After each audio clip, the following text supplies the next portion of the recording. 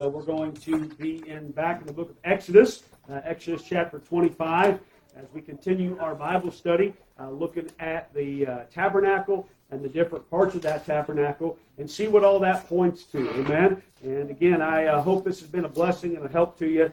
Maybe give you a little new understanding as you read through that when you do your Bible reading, and you understand what it was God was trying to do and to signify when He commanded Moses to build the tabernacle and all the parts that pertain to it. And again, let me just remind you, folks, everything God does, He does for a purpose, He does for a reason. Nothing is on accident by God. Amen? And in fact, the tabernacle and all the stuff that Moses was commanded to make was a pattern of what's already in heaven.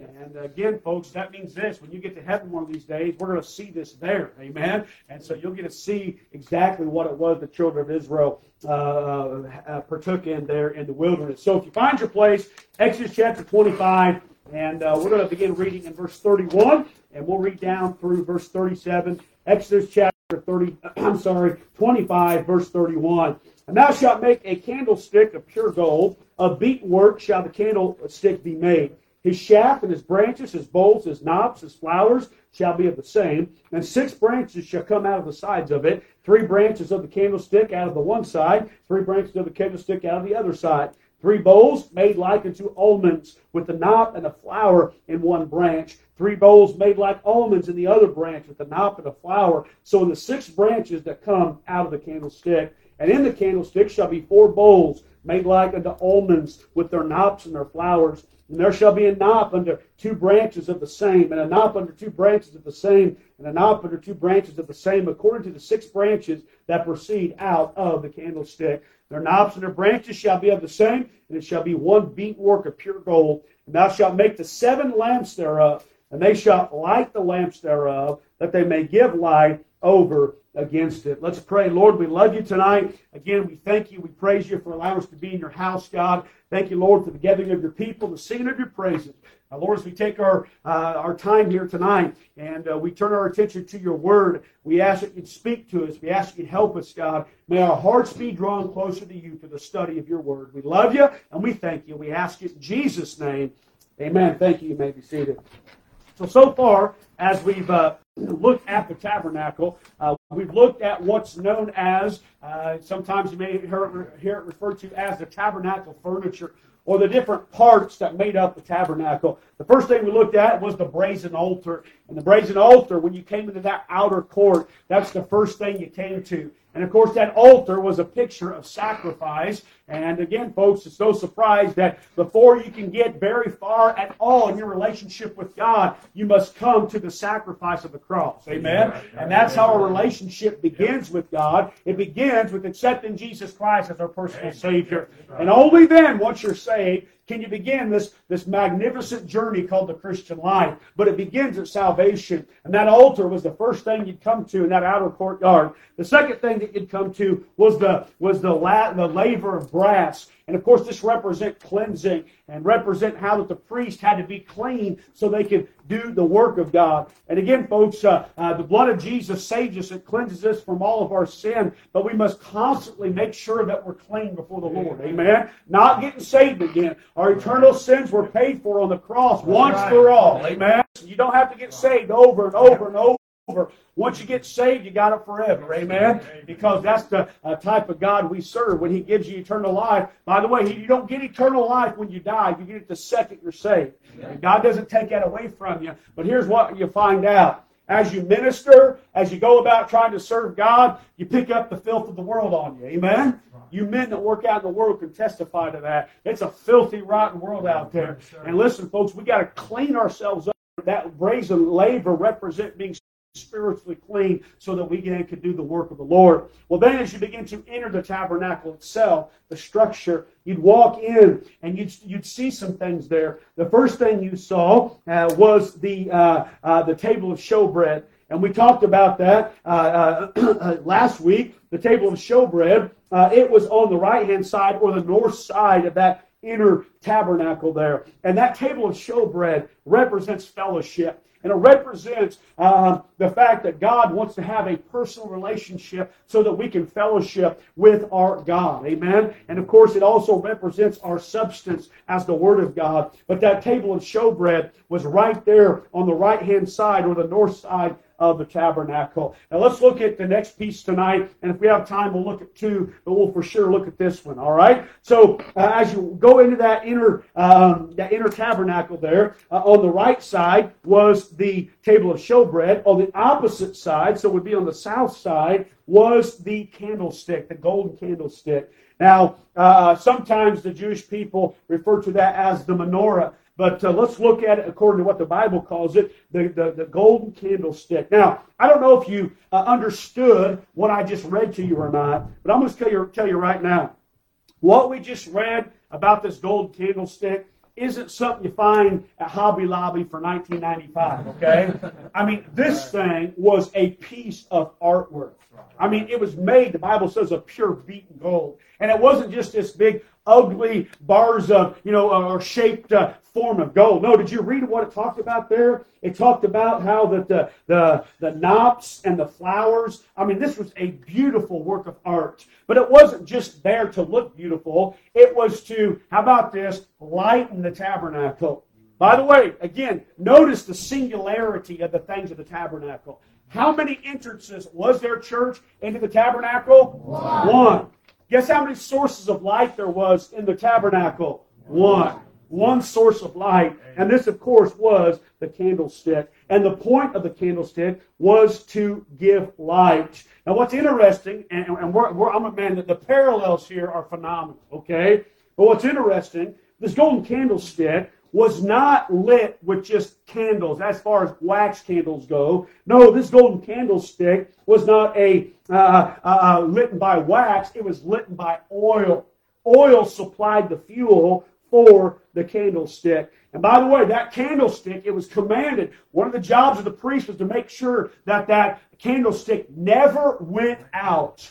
It never was to go out. Part of their daily responsibility was making sure the oil was poured into the candlestick so that could never go out. Now, so many parallels here, all right? So many parallels. And but before we look at those parallels, let's look at one more passage. Go to the book of Leviticus here. Leviticus, of course, that's just a couple chapters, or the next chapter past Exodus, Genesis, Exodus, Leviticus.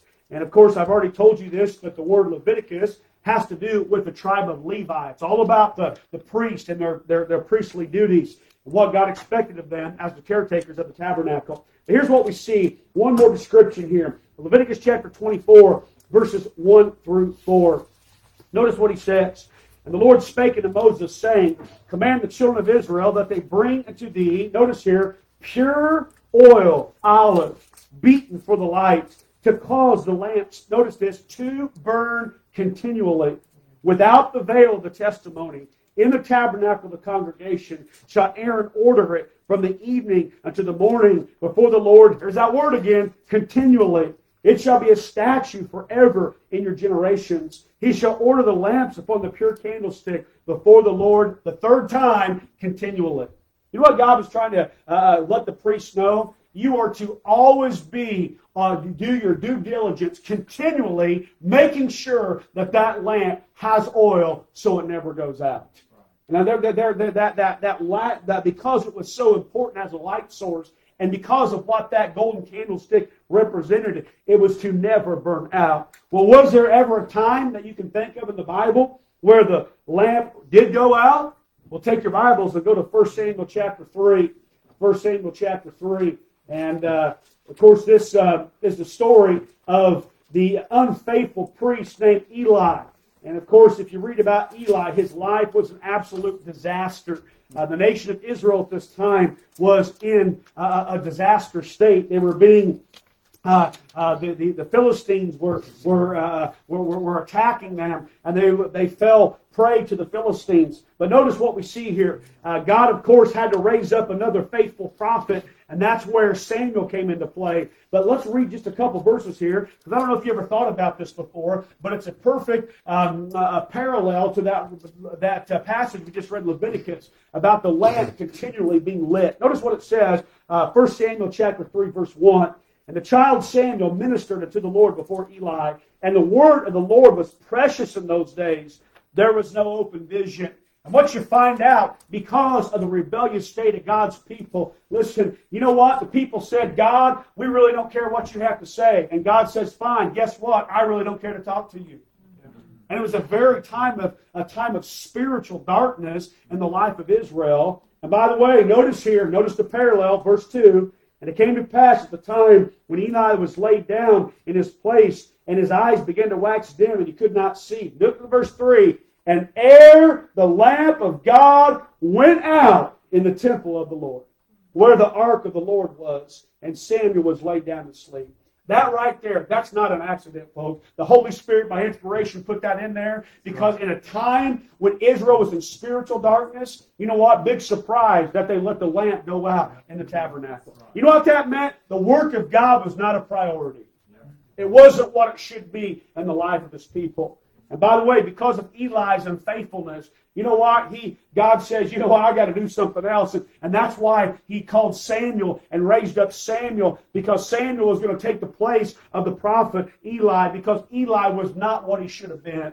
And by the way, folks, it's so important here because here is where it gets practical for us, okay? Just as that candlestick was the light of the tabernacle, guess what we as Christians are in the New Testament local church in this dark world? Hey, you know what we are? We're the light. Amen? We're the light. Now, first and foremost, that candlestick represents the light of the world, and that's our Savior, Jesus Christ. Go to John chapter 8. We're going to be all over the place tonight because, man, there's so many interesting spiritual lessons to be learned from this. John chapter 8, of course, Jesus here, what you read about in the book of John, several times Jesus referred to Himself as, I am the, and He gave something that He likened Himself to. For example, He would say, I am the bread of life. I am the door. And notice what He says here in John chapter 8 and verse 12. I love it. He says this, I am, then spake Jesus to them, saying, I am the light of the world. He that followeth me shall not walk in darkness, but shall have the light of life. Amen. Let me tell you something, folks. He was the light of the world then, and He's still the light of the world today. Amen. Remember, don't get discouraged if it's dark out there. The darker the night, the brighter He shines. And He is still the light of the world, and will always be the light of the world. So first and foremost, that candlestick represented our Lord and Savior, Jesus Christ. But guess what? Guess what? He's not the only light. Go to Matthew chapter 5. You know where I'm going with this. It wasn't that long ago we talked through the Sermon on the Mount. In Matthew chapter 5. And notice here, Jesus real quick passes that baton. Amen? And remember the song we sing on Sunday morning? This is where it comes from. This little light of mine, I'm going to let it shine. Amen? Because Jesus, yes, He is the light of the world. But guess what? Notice what He says in verse 14. He says, ye are the light of the world. He was the light. By the way, when He was here, He got the fires going. Amen? He lit it up. But guess what? Now that He's in heaven, we are the light of the world. And we're to illuminate the darkness just as He did when He was here. Ye are the light of the world. A city that's set on a hill cannot be hid. Neither do men light a candle and put it under a bushel, but on a candlestick, and they giveth light unto all that are in the house. Here we go, verse 16. Let your light so shine before men, that they may see your good works and glorify your Father which is in heaven.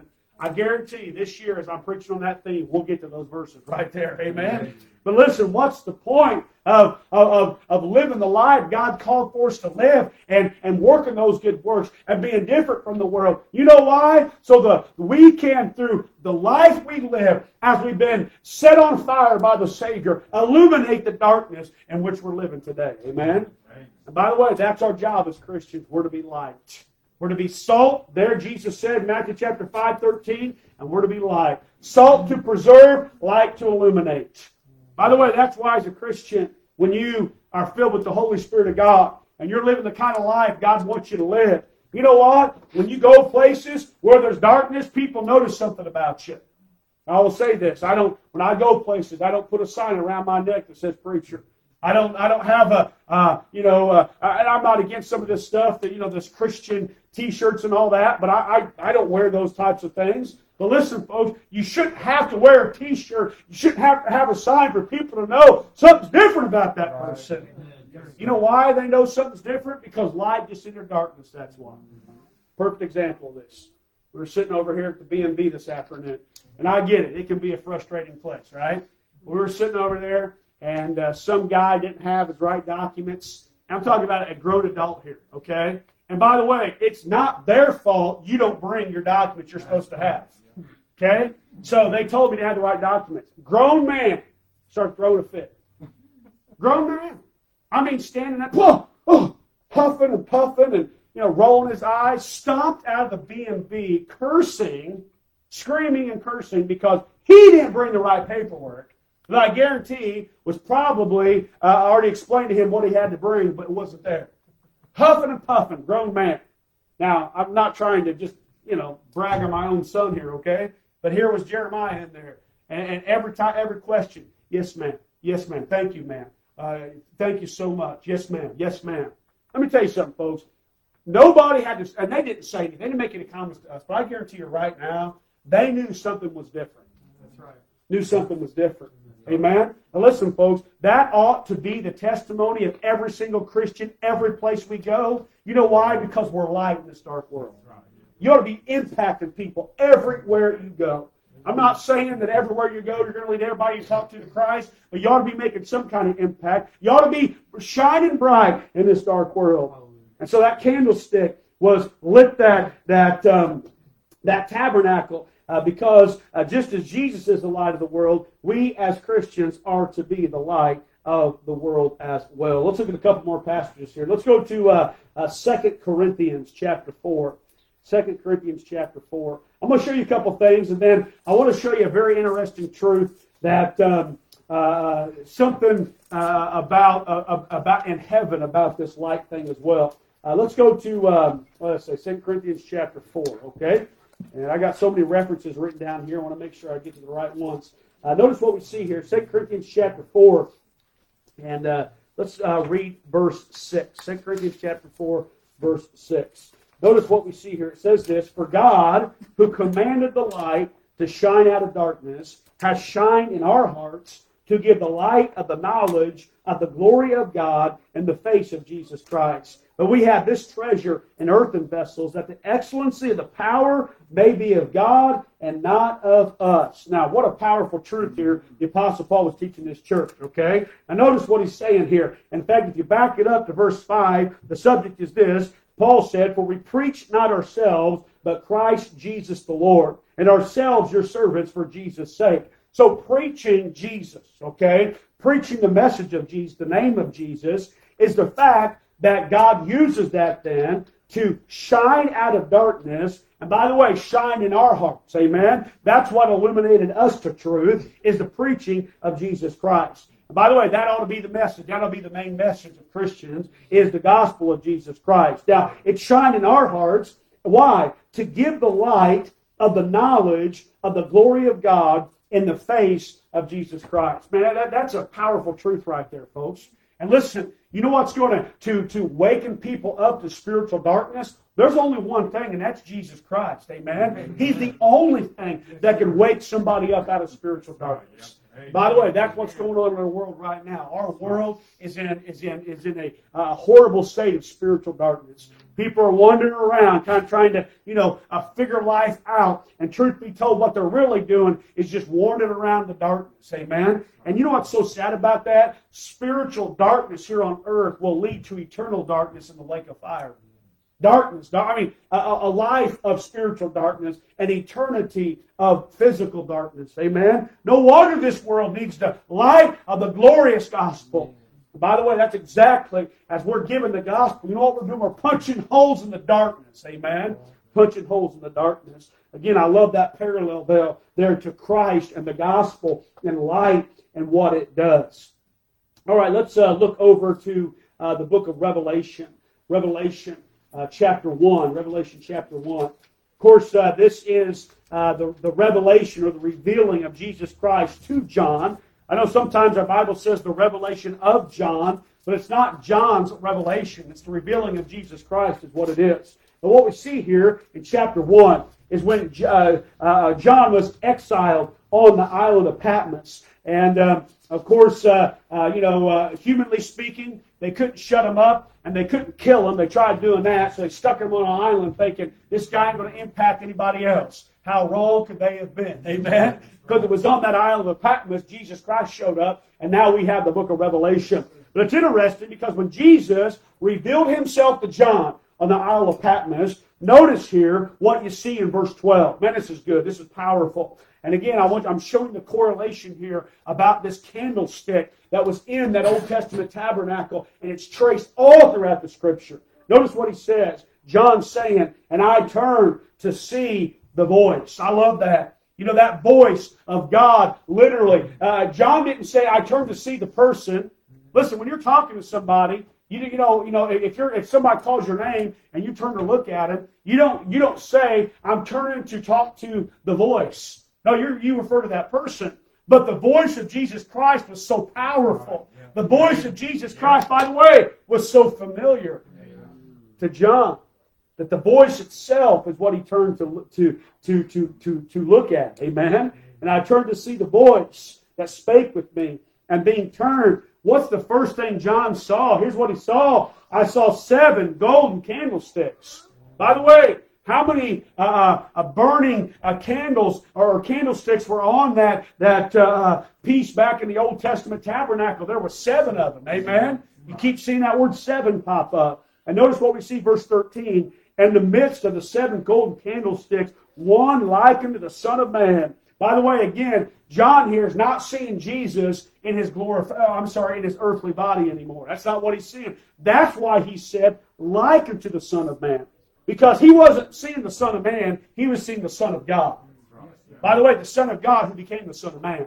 And when Jesus was in his earthly body, he was the Son of Man. But when he's in his heavenly body, he's the Son of God. Amen? And that's why he said, like unto the Son of Man, clothed with the garment down to the foot and girt about with the path of the golden girdle. And he goes on to describe his vision, or not his vision, but his actual encounter there with Jesus Christ. But the point I'm trying to make is this. What's interesting is the first thing John saw when he turned around. He saw the voice, but you know what he saw the voice standing in the midst of? 7 golden candlesticks.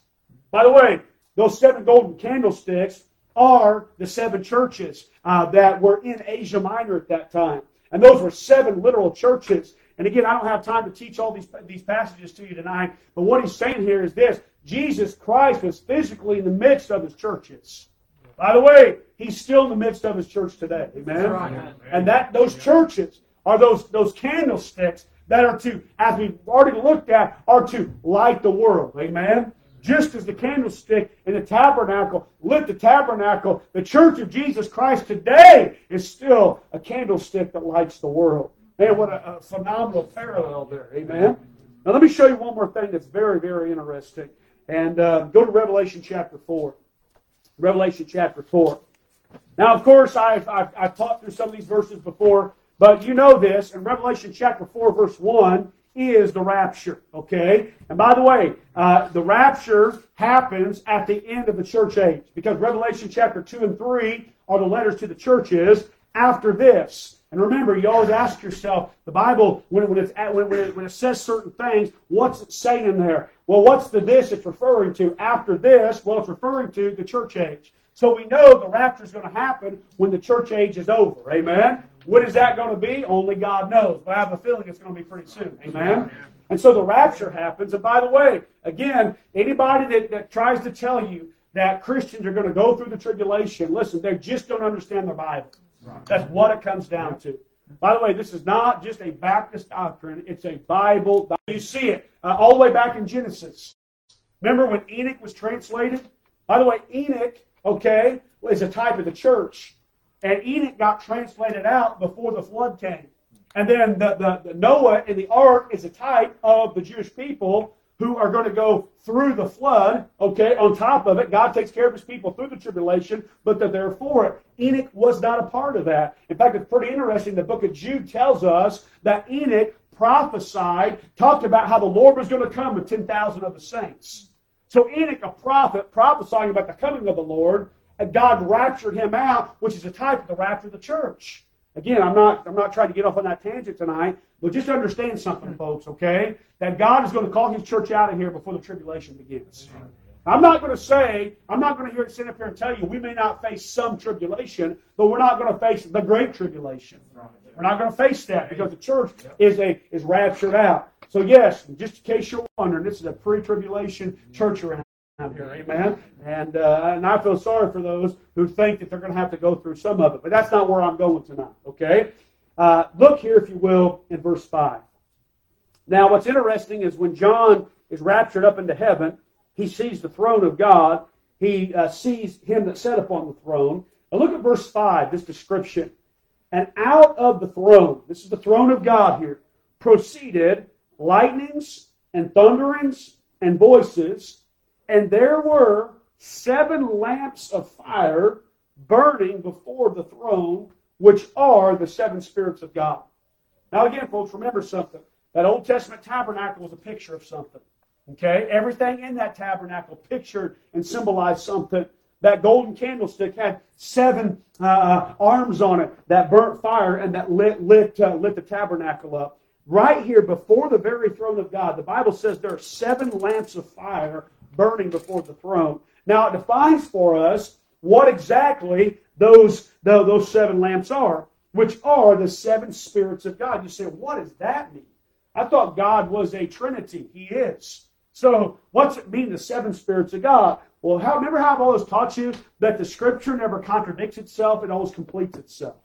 Okay? Let me show you. Take your Bible, go to Isaiah chapter 11. And I'm going to show you, I'm going to answer your question there.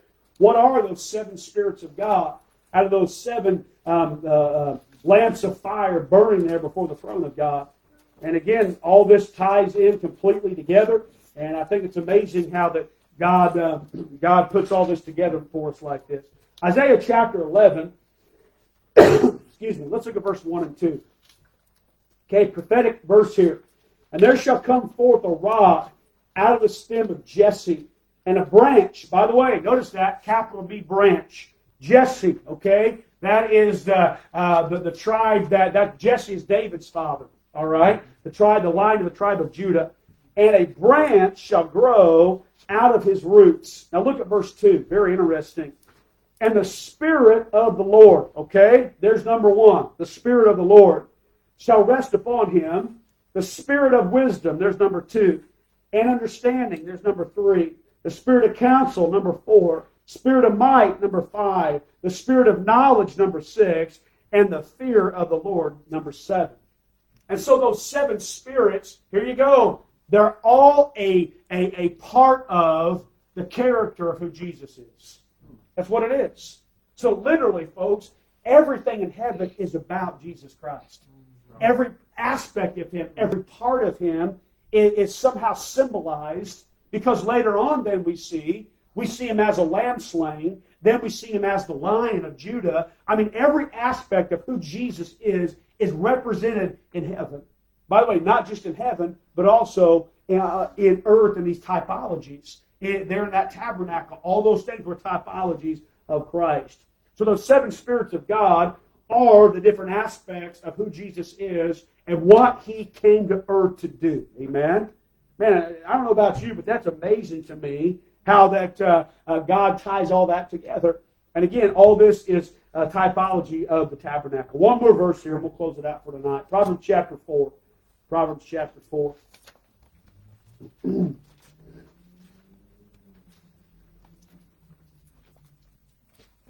Let's look at verse 18. Kind of sums it all up here in some practical application. Of course, we know the theme of the book of Proverbs is wisdom. What is wisdom? Wisdom is the practical application of the Word of God. That's what it is. Knowledge is filling your mind with the things that you know you ought to do. Wisdom, then, is taking it from the mind and living it out in your life. So when you make practical application of the principles of the Word of God, that is wisdom. And that's the theme of the book of Proverbs. By the way, wisdom is one of the most important things you can have as a Christian. Amen? Wisdom.